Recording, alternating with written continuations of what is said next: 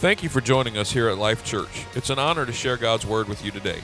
Our prayer is that you will connect with Jesus Christ as you hear His Word online. We'd love to have you visit one of our upcoming gatherings. For more information, visit us online at www.liferva.org or contact our church offices and we'll be happy to help you in any way that we can. Let's go now to one of our recent services where you can experience a life-giving message from God's Word.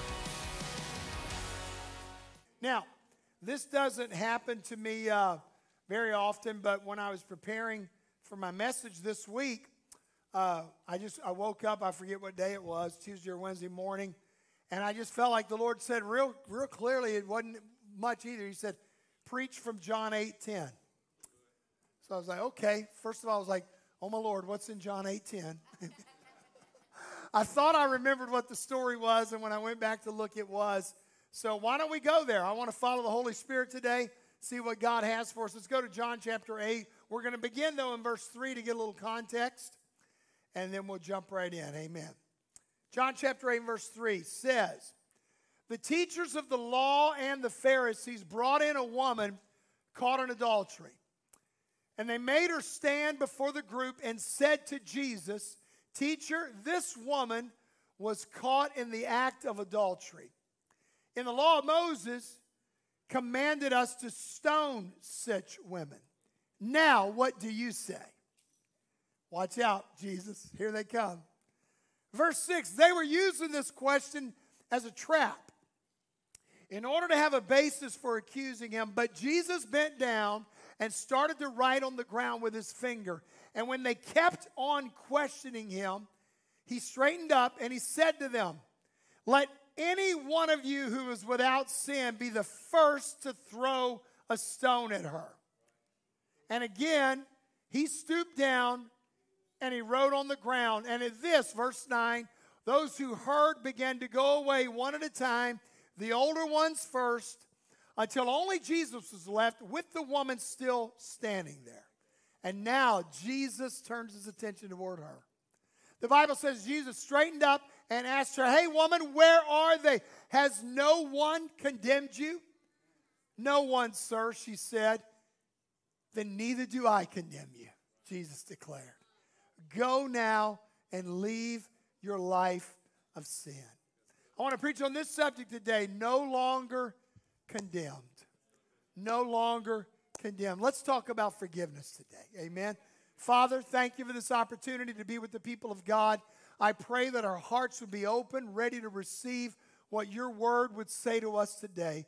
We love you and we thank you. Everybody said in Jesus' name, amen. Now, you know, from time to time we'll hear a story that will remind us that there are people living in this world who dare to actually live a life of what I would call radical forgiveness. One such story comes from the Amish community. Some of you may remember this event. It happened back in October 2006. There was a 32-year-old dairy truck driver by the name of Charles Roberts who entered into a one-room Amish schoolhouse in a town called Nickel Mines, Pennsylvania. Mr. Roberts was armed with a 9mm handgun, a rifle, a 12-gauge shotgun, 2 knives, and 600 rounds of ammunition. Charles Robert and his wife, Amy, had 3 young children. The family attended church, but Charles Roberts was a deeply embittered man because 9 years earlier, the couple's firstborn child, a daughter, had died only 20 minutes after her birth. Now, you got to remember, they've had 3 children since this time. But driven by the unforgiveness that he held against God for her death, Mr. Roberts became a twisted and a violent man. 9 years of anger that had been building up. Unforgiveness toward God. Unprocessed grief, no doubt. Bottled up bitterness. It finally boiled over on this fall morning. Instead of this one-room Amish schoolhouse, inside of this one-room Amish schoolhouse was a teacher and 26 students. Roberts went in with his weapons and he told the teacher and all the boys to leave. He kept the 10 girls of the class. They ranged in age from 6 to 13. And he announced to them, I'm going to make you pay for my daughter. I'm going to leave the details out because of our young audience that have joined us here today. But when it was all said and done, all 10 girls were victims, some surviving, and then Mr. Roberts turned the gun on himself. If you remember the story, the world was shocked from this tragic news. I don't know how many of you remember that day that happened. But as the story unfolded, the world was soon shocked by something totally unexpected, something nobody was prepared for. A demonstration of forgiveness by the Amish that transcended this tragedy.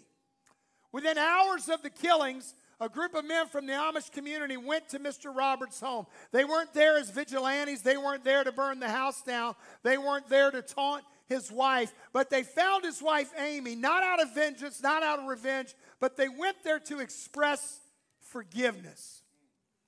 They brought with them gifts of food to Mrs. Roberts and to her children, and they told her, we forgive your husband, and we have no animosity toward you. And then they also promised they were going to help her in the future by providing whatever she would need. 5 days later, at the funeral of Mr. Roberts, the man who had killed all these innocent school children, family members gathered to bury him. And then more than half of the mourners that were there were from the Amish community. Some of them, hear me, the very parents who had just buried their own children a few days before. The funeral director commented, and when he had witnessed the kindness of the Amish community at Mr. Roberts' burial, he said this, and I quote, he said, "This is something that I'll never forget, not ever. I knew that I was witnessing a miracle." And you see, this Amish act of forgiveness was so radical that it actually changed the national media's headline, their storyline that was coming out of that town. Instead of calling it the Nickel Mines tragedy, they started calling it the Nickel Mines miracle of forgiveness. The Amish community didn't talk about reprisal or revenge or getting even or making someone pay. They instead chose to be active practitioners of the same kind of forgiveness that Jesus had demonstrated when he carried his cross to Golgotha, and he extended forgiveness to his murderers. Amen. See, the Amish understood that there's really only one way to bring healing out of all of this chaos and madness, and that is forgiveness. Amen. Ever since Cain killed Abel, the way of the world has always been for shed blood, to cry out for more shed blood. But the Amish there in Nickel Mines, Pennsylvania, demonstrated the life-changing power of forgiveness. And you see, forgiveness lies at the very heart of God's desire to set right our world, which how many of you will admit it has gone miserably wrong? Amen? The gospel that we preach and that changed our lives, hear me, it's not just a saving gospel, but it is also a gospel of reconciliation. It is a gospel of love. It is a gospel of mercy. Amen. See, forgiveness is not just something that we enjoy as recipients of his forgiveness, but hear me, Jesus raised the bar for all of us to say that we love him in the area of forgiveness toward others. Hear the words of Christ, Matthew 5:43. You've heard the law that says, love your neighbors and hate your enemies. But I say, love your enemies. Pray for those who persecute you. In that way, you will be acting as true children of your Father in heaven. For he gives his sunlight to both the evil and the good. And he sends rain on the just and the unjust alike. If you love only those who love you, look at this, what reward is there for that? He said even corrupt tax collectors do that much. Verse 47, if you're kind only to your friends, how are you different from anybody else? Even the pagans do that. Jesus said the status quo is to love our neighbors and hate our enemies, right? The status quo is to pray for our friends and hate our persecutors. The status quo is to bless the good guys and hate the bad guys, right? But hear me, Jesus is calling us to a higher place.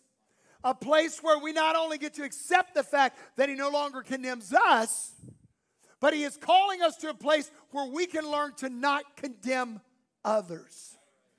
Amen. See, returning good for good and evil for evil. It's the way that the world has always operated, right? It's the way we're wired to behave. Amen? That's just who we are. It's what comes natural to most of us. And that's also why this world remains such a violent and destructive and chaotic place. But in order to be like Christ, we've got to imitate his love and his kindness. Amen? Which he extended to friend and foe. To the good and the bad. To the likable and to the unlikable. And by the way, hear me. Jesus didn't just give this message of love your enemy in the safe confines of suburban Richmond. He wasn't sitting in a room like this that was 70 degrees with Panera and coffee. Amen? You know where he was? He preached this message in a day when they were living in total chaos. Jesus was, at the time when he was on earth, was in an extremely violent world where his homeland was occupied by foreign occupiers, the Romans. And the Romans were known for their oppressive brutality. The Roman government and military, they were known to have crucified over 500 Jews a day. And you know what they did with their body? They put the crosses on the sides of the road to inflict fear upon the Jewish population. When Jesus was a small child, now this is not in your Bible, but this is in history. There was a Jewish rebellion, a revolt against the Roman occupiers, and it was crushed by the Romans. And you know what they did? They crucified 2,000 Jews and lined their bodies up on the streets. Now you talk about something that will make you think twice about a rebellion. You don't really think about it. It makes what's going on right now in our world, it pales by comparison to the world that Jesus came to save. The world that Jesus walked into when he said, love your enemy. The one just outside the door. The one that just crucified your neighbor. And by the way, there's his body. It's still hanging on the cross. You got to love that enemy. See, Jesus spoke about loving your enemy in a world where real enemies were just outside. Understanding this context, I think it really makes the words of Jesus all that more astounding. It makes those words of Jesus, it gives it a little bit more weight, doesn't it? Forgiveness is how God saves the sinner, but forgiveness is also how God heals our world. Amen? Forgiveness of others is one way that he brings peace back into our lives. And hear me, we who call ourselves Christians, we are recipients of a forgiveness that flows from the cross. Not just any cross, but the cross of the crucified Christ. Come on, the cross of Jesus. And just as significantly, we have been called to be practitioners of Christ-like forgiveness. We can't just partake of the forgiveness of the cross and not be willing to extend it to other people. Amen. We too may be called upon at some point in our lives, even in the midst of our pain, to do what Jesus did when he looked at those that were killing him and he said, Father, forgive them. Forgive them. In a world that is framed in revenge and hatred and hypocrisy and self-righteousness, as Christians, Jesus is challenging us to live at a higher level and to love in a different way. See, to be a Christian not only means we believe that saving forgiveness is found in the cross, it also means we have to try to be imitators of Jesus. Yeah. We're called to be his ambassadors by doing the same thing with our own cross. And when it comes to forgiveness, Christianity, you know what, to be honest, it might feel a little bit more radical than what some people bargain for. Many people, they just want a feel-good, goosebump religion. The kind that allows us to say we love Jesus, but we can still harbor our prejudice. The kind that says that we love Jesus, but we can still have animosity toward our neighbor. Come on, the kind that says Jesus loves everybody, but we're not going to love everybody. There's certain people that we're just, come on somebody. You see, but Jesus is calling us to a higher level. Christianity really is a radical relationship. Not one inspired by hate, but one inspired by love. For who? Our enemies, our accusers, our haters.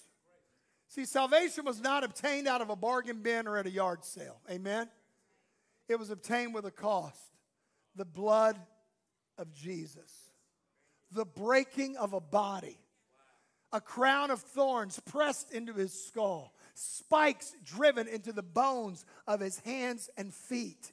Amen. Extending forgiveness sometimes feels like that kind of cross. See, you know what kind of cross we want? The pretty silver one. Hangs around our neck. Come on, we want the little nice gold ones that fit really nice in our earlobes. Not too big, not just really nice clean crosses, right? We want the kind we can put on a chain and put around our wrist. We want the kind we can put up on the wall and go, oh, look, that's the cross. No. Jesus calls us to a cross that was covered with his blood. Jesus calls us to a cross that involved pain and agony for our forgiveness. And then he said, I need you to imitate what I have done. See, the bloody, painful cross, we got to take up that cross. See, it's easy to fall into the modern trap of consumer Christianity, right? We like comfortable, easy, cheesy, cotton candy Christianity, amen? A low-grade Christianity of what's in it for me. But hear me, if your Christianity really only affects your Sunday morning religion, guess what? We're just embracing a Christianized version of humanism. We really are, amen? Amen. If the only time if you never have conflict with your God, he's never challenging you, guess what? You're just serving a self-made impression of yourself. Come on. See, God is not made in our image. We're made in his image. And he's calling us to a higher level. That's the kind of religion the German theologian Dietrich Bonhoeffer called cheap grace. He taught about that before he was executed for opposing Adolf Hitler in World War II. Here's what Bonhoeffer wrote about the cheap grace of modern Christianity. He said, cheap grace is the deadly enemy of our church. Cheap grace means grace sold on the market like wares. The sacraments, the forgiveness of sin, and the consolations of religion are thrown away at cut prices. He said, it is the grace we bestow on ourselves, grace without a cross. Grace without a cross. Brian Zahnd wrote in his book, Unconditional. By the way, if you ever battle with forgiveness, I recommend you buy that book, Unconditional, Brian Zahnd, Z-H-A-N-D. He said this. He said, we aren't just forgiven. We are forgiven that we might become practitioners of radical forgiveness. And then he wrote, and I love this line, he said, we are forgiven forgivers. We are forgiven forgivers. That is good. Yet so difficult to live out. See, we turn the gospel into cheap grace when we think of the cross only in terms of what Jesus has done for us.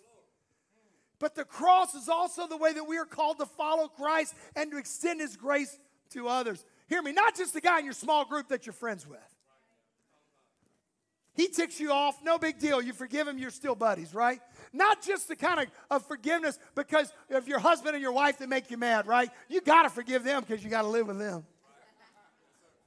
I'm not just talking about the kind of forgiveness when your kid disobeys you or somebody on the job aggravates you. Come on, I'm talking about, what about your enemies? What about the bully that made your life chaos at school? What about the ex who betrayed you? See, we're called to a neither do I condemn you kind of forgiveness. What about the backstabber that sabotaged your career? The criminal that violated your security, the abuser that violated your dignity, the preacher that let you down, the annoying person that you know, some of them Christians who advocate and support everything that you oppose. How many of you don't have to raise your hand. Don't those people just irritate the fire out of you? Like, oh, you're supposed to be a believer. You know, sometimes that's our righteousness, self-righteousness crying out. We need to just let some of these people work out their own salvation, amen? Focus on ourselves. See, because hear me, forgiveness when it is not easy. Forgiveness when there's no easy way to bypass it. As people that believe in the victory of the cross, you know what? We need to reclaim the triumphant power of forgiveness. Hallelujah. Because without forgiveness, evil and hurt is allowed to write the final word. Unforgiveness is passed on, and you've seen it from generation to generation, like some demonic virus. It's like the Hatfields and McCoys. After generations, they're just killing each other. They don't even know why. I don't even know how this feud started, but there's one of those.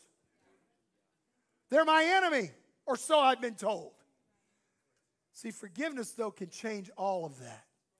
Now, can I tell you what forgiveness is not? It's not amnesia. It's not ignorance. Forgiveness is not pretending that something bad did not happen to you. Forgiveness is not trying to tell ourselves that something that was wrong is now not wrong. Come on, I'm telling you, none of those things are forgiveness. But sin and injustice does not get to have the final word when you implement forgiveness into your life. Come on, hallelujah. So how do we accomplish forgiveness? Well, it really just begins with love. The love that Jesus puts in us, that he allows us to give to others. Love means I don't keep score anymore. Love is a choice. It's an act of the will. When the Pharisees brought in the woman that was taken in adultery, the story that I felt I was supposed to talk about today, they were within their legal rights, by the way. They had the law on their side. They were allowed to kill that woman for her sin. I know that sounds terrible. The rule book said she's guilty, stone her. So here they come. Stones in hand, ready. Almost got a little oil in hand, amen. And they're ready. You know, they go to Jesus. Hey, Jesus, Moses said, they're already trying to make him stump. Moses said, in other words, the law says we can kill her. What do you say? Hey, read the story. They just kept badgering him, He's writing in the sand. They keep asking him questions. So finally he raises up and he says, you know what, guys? I'm paraphrasing, by the way. You know what? You're right. You can kill her. Matter of fact, get your stones ready. Oh, all right. Get ready. Who's going to throw out the first pitch? I'll tell you who. You got, whichever one of you is without sin, you go ahead and throw the first stone at her. And you know what? I love this part of the story. It says they started leaving one by one, the oldest first. Yeah. The old guys know, oh man, he just pulled my card. I wonder who knows about Sally. I wonder who knows about the time I cheated on the job. I wonder who knows about how many times I've cheated on my taxes. I wonder how many know, if they know about my addiction, my problem. And you know what? And one by one, they started laying down their stones. And they started to disappear until finally they were all gone. And then Jesus turns his attention. He said, hey, where are your accusers? She said, Lord, there are none. And I love it. He said, neither do I condemn you. Go and sin no more. And folks, here's what I want to remind us about. You know what? It's very easy to look at the Pharisees. We're not Pharisees. Most of us are not Pharisees. We're not that way. But you know what? We've all got stones in our pocket. We don't want to admit it. We don't want to talk about it, right? And sometimes we do really good and we pray about it. And guess what? We can get rid of them for a little while. Or maybe we could trade the big ones for smaller ones. And then you think you got it beat, right? And then one day you open up the dryer and you go, what's that in the dryer? Oh, that was a stone that was in my pocket that I forgot about. I used to work construction, and Robin used to always, she'd come up to me and there'd be a nut or a screw or a piece of metal or a key. And she was like, and she already knew it fell out of my pocket. Stuff that I forgot was in my pocket. My grandson, Mason, last week, we caught some crabs. And I saw him on Monday and at the store. And he walked up to me. And guess what? He said, hey, Pawpaw, look what I got. And it was a crab foot. He'd had that crab in his pocket for like 3 or 4 or 5 days. I'm not sure, amen. But he was carrying that little crab foot around in his pocket. Here's what I know, guys. You know what? Sometimes I think we try to lay the stones down. And we really want to lay them down. But then we get reminded of something. Or somebody says something. And then all of a sudden, that thing from 10 years ago, they just got to bring it back up. And guess what? Real quick, you're like, Man, I still got one of those in there. Or thanks a lot. You just made me pick it up and put it back in my. You know what Jesus said? Neither do I condemn you. Go and sin no more. And the truth is, you and I have to understand it's not easy to forgive others. When we understand that, and I think about 1 Corinthians chapter 13, the love chapter of the Bible. That's where it starts, by the way. It's a demonstration of forgiveness. And the key to this wonderful passage is found in verse 5. And it says this, love keeps no record of wrongs. Don't you love how we read that scripture at a wedding? Everybody's they're just looking at each other. They're just gooing and God. And then the preacher goes, and love keeps no record of wrongs. He said, oh, I'll never keep record of any wrongs. I'll always forgive you. I'll always love you. And you know what? Easier said than done. And you know what? And I'm going to say this. And the worse the grievance, the worse the offense. I'm just going to tell you right now, forgiveness is not easy work. You know what forgiveness is? Sometimes it's a lifetime of laying stones down for the same old thing that you thought you had victory over. Sometimes it's a lifetime of forgiving the same old joker. Man, you have a great service, you come down and you cry and you pray, oh, woo, I finally got this off my back. And about 3 months later, you're like, oh, there it is again. This cross that I have to carry.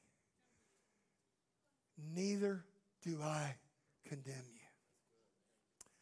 So what happens if we don't learn to forgive others? Jesus was pretty clear about it, guys. Matthew 6:15, there's what he said. If you do not forgive men their trespasses, your Father will not forgive your trespasses. There it is again, that higher level of living, right? Jesus said, look, if you won't forgive, he won't forgive. Why does God so hate an unwillingness to forgive? Number one, it shows an indifference to the great things God did in our own lives. This greatest thing was the Son of God dying on the cross for our sins. And to be forgiven, it's the most wonderful thing in the world, amen? But in order to forgive us, Jesus paid the ultimate price. God did for us what we did not deserve, and for that, he wants us to pass this on to other people. Can I just say it? Sometimes to people who don't deserve it. You know another reason God doesn't like it when we don't forgive? Because we disrupt God's purpose for hurting people, and that is reconciliation. Amen. You do not want to be the cog in the wheel of someone's progress toward God. God loves reconciliation. He has given, the Bible says, the ministry of reconciliation to us. We are part of the plan to help some people find God. And he wants it to continue in our lives. And when we are forgiven, he wants us to pass it on. We interrupt that flow by not passing it on when we do not forgive. When we don't forgive, number three, God sees ingratitude. God knows the sins for which he's forgiven us, and he loves a grateful response. It's kind of like that story in Matthew 18. If you've read that story, I'm not going to take the time to read it, but if you've not read it, there's a story about this rich guy, this master, and this servant owes him a bunch of money, and they bring him in, and the guy's like, and the servant falls down, he's like, please forgive me of my debt. If you'll just give me time, I'll pay you back everything that I owe. Please be patient with me. That's what he said. You know what the master did? Not only was he patient with him, the Bible says he just canceled his debt. He said, you know what, man? You're off the hook. Go. This guy goes skipping out. He's so happy. And guess who he skips right into? A guy that owes him money. Now, if you had just forgiven me of this great big debt, guess what I'm probably going to be inclined to do? Kevin, God bless you, man. You don't know what just happened to me. You know that little bit of money you owe me? Man, forget about it. I'm going to pay it forward. Nope, that's not what the story says. You know what the Bible says that guy did?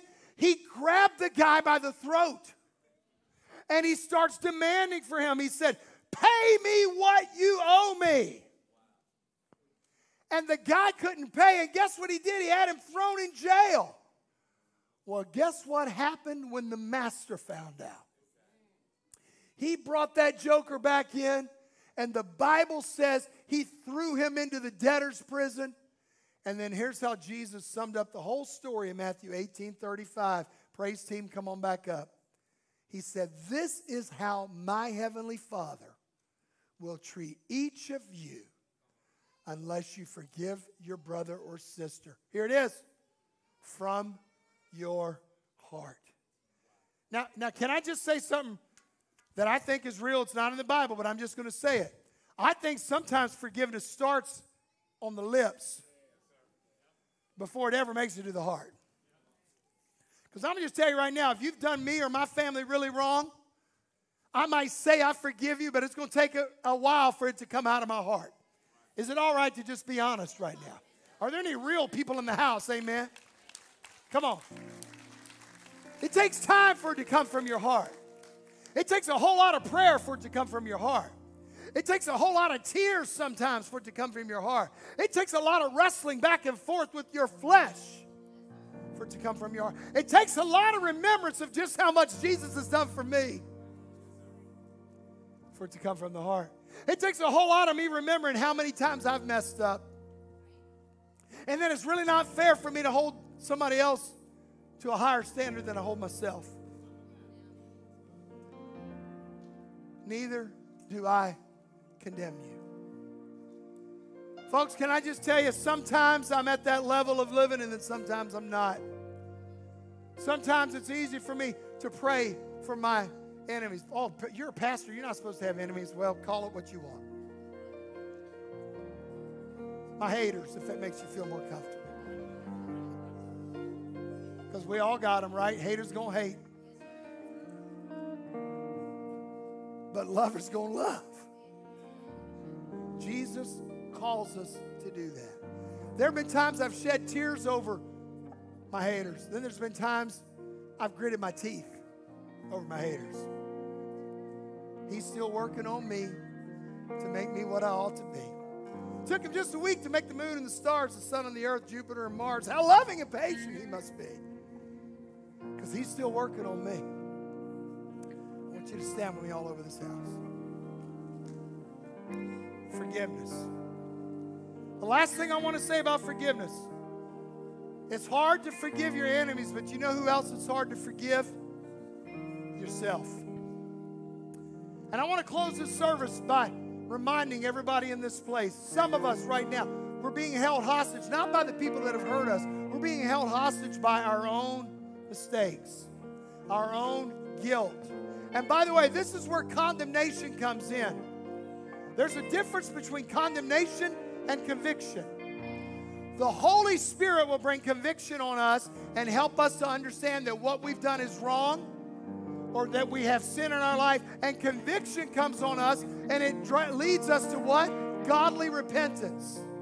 That's what the scripture said. But you know what the difference is between conviction and condemnation? Thank you, sir. Condemnation is when the devil comes along and he defines you by what you did. And he condemns you as a person. You are not a child of God. You are a failure. You are a loser. You are whatever that label is, whatever that grievance was, whatever that mistake was. That's condemnation. And you know what the Bible says? There is no condemnation. Come on, to those who are in Christ. There's conviction. Conviction drives you to the altar. Condemnation drives you away from the cross. That's why you've got to forgive yourself. Now, I'm not talking about cheap grace. I'm not talking about sloppy agape. I'm talking about I've got to live for Jesus, and I've got to admit when I'm wrong, and I've got to forgive myself, and I've got to get up, and I've got to move forward. So today, I'm going to open up this altar as they sing to two groups of people. Number one, actually three groups of people. Number one, if you have never experienced Christ's forgiveness in your life, if you're not a believer, I invite you to come down to this altar and ask Jesus into your heart and repent of your sins and begin that journey today. Invite Christ into your life. Become a believer, amen? Make that first step. Meet him at the cross and receive his forgiveness. Can somebody say praise God for that? That's some of you in this room or watching online. Secondly, those of you who are having a hard time forgiving yourself, maybe it was an addiction, maybe it was a moment of sin, maybe it was something you said or did to someone, and it just constantly, I want you to come here and I want you to lay it at the cross and say, God, I'm not going to be held hostage by this anymore. You want to know one reason why I think Peter did so good on the day of Pentecost? Because when Jesus came after Peter denied him multiple times, when Jesus showed back up for the first time and he snuck in the room, you know what he said? He said, my peace I give unto you. He didn't bring up all the failures. He didn't say, hey, Pete, I need to talk to you about the campfire. I need to remind you about that rooster. Remember that rooster? I told you what was going to happen. Hey, Pete. No. And then, you know what he did? He commissioned them to go back out. Never mentioned all the hiding and the running and the failures and the betrayal. Never mentioned any of it. And he just sent them back out. And so Peter boldly stands on the day of Pentecost and he proclaims the message of the gospel. And then he implores them in Acts 2:38 when he says, repent and be baptized, every one of you, in the name of Jesus Christ, and you shall receive the gift of the Holy Ghost. And Peter stood there with authority. You know why? Because I think he realized, to whom much is given, much is required. And he forgave me. So I'm going to do my best for him. That's the next group I want to talk to.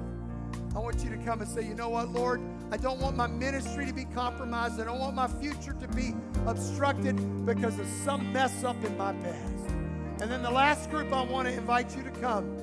And some of you may have a name, you may have a face, you may have a moment, but you've wrestled with unforgiveness. And the reason why this is such an important, I could do a whole series on forgiveness. I could preach for 10 weeks on forgiveness, but it's so important that you let those people go so you can let yourself go.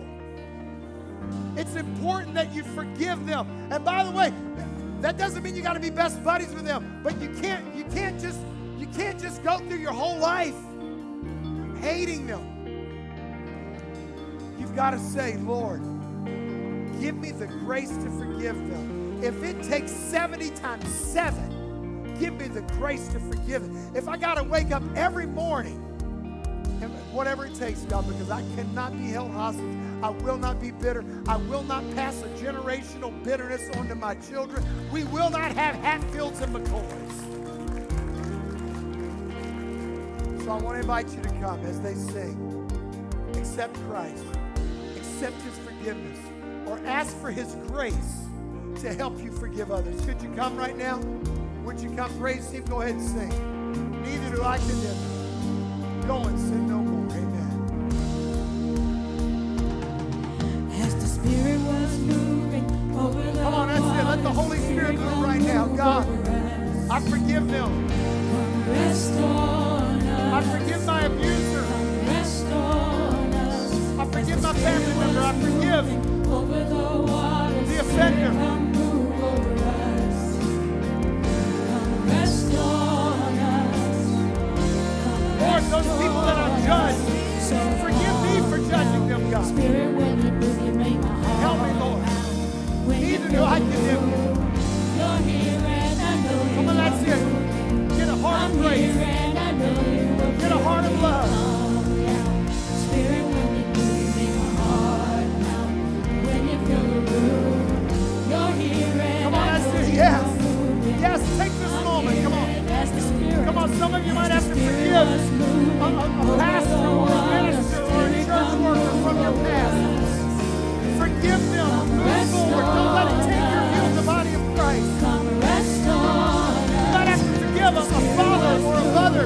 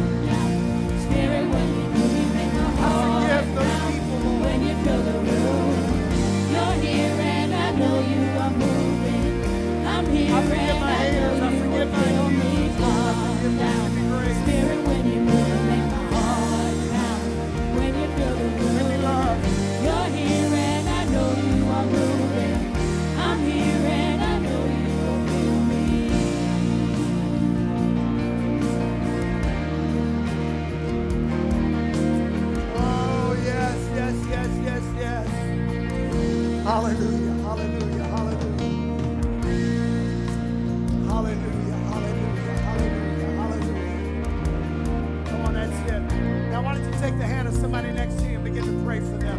You don't even have to ask them or lay your hand on their shoulder, whatever's convenient. Just begin to pray for them right now. You don't know what they might be going through, what they're dealing with. Ask God to give them grace. Come on, that's it. Ask God to give them grace.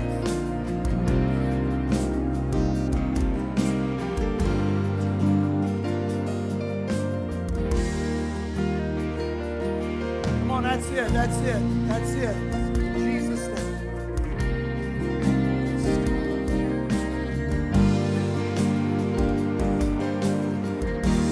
Yes, that's it. Come on, come on. Hallelujah, hallelujah, hallelujah, hallelujah. Oh, yes, Lord, I pray for my brothers and sisters in this room.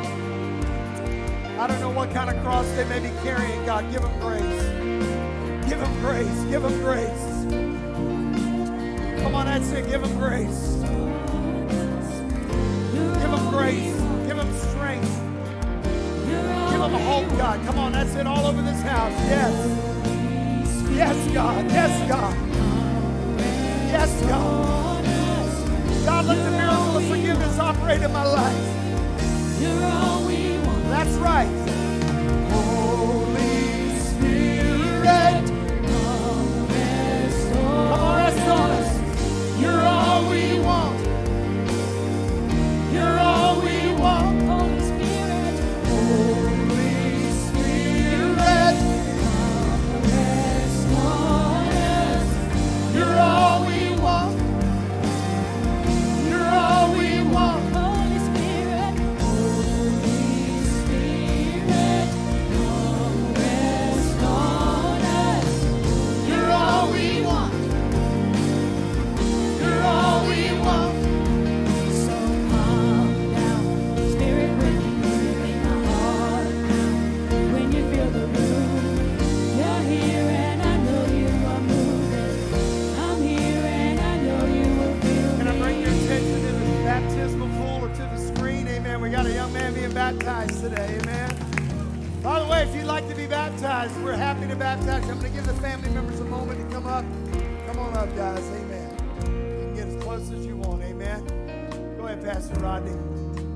Elijah Jones, upon the profession of your faith and obedience to the Lord, I now baptize you in the name of Jesus for the remission of your sins.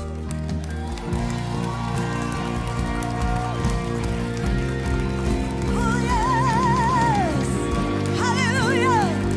We worship you, Jesus. We rejoice today. Hallelujah.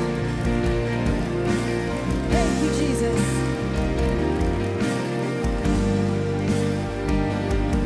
Thank you, Lord.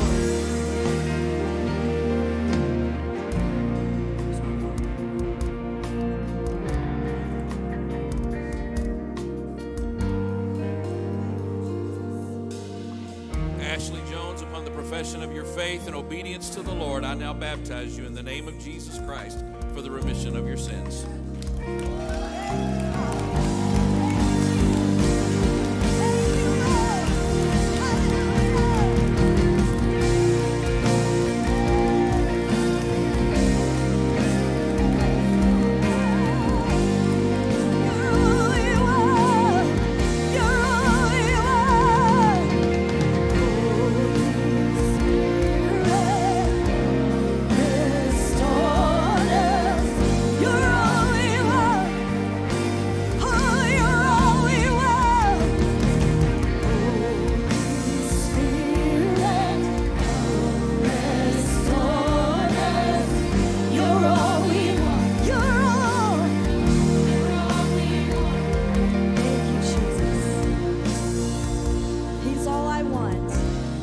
Hey, thanks for watching.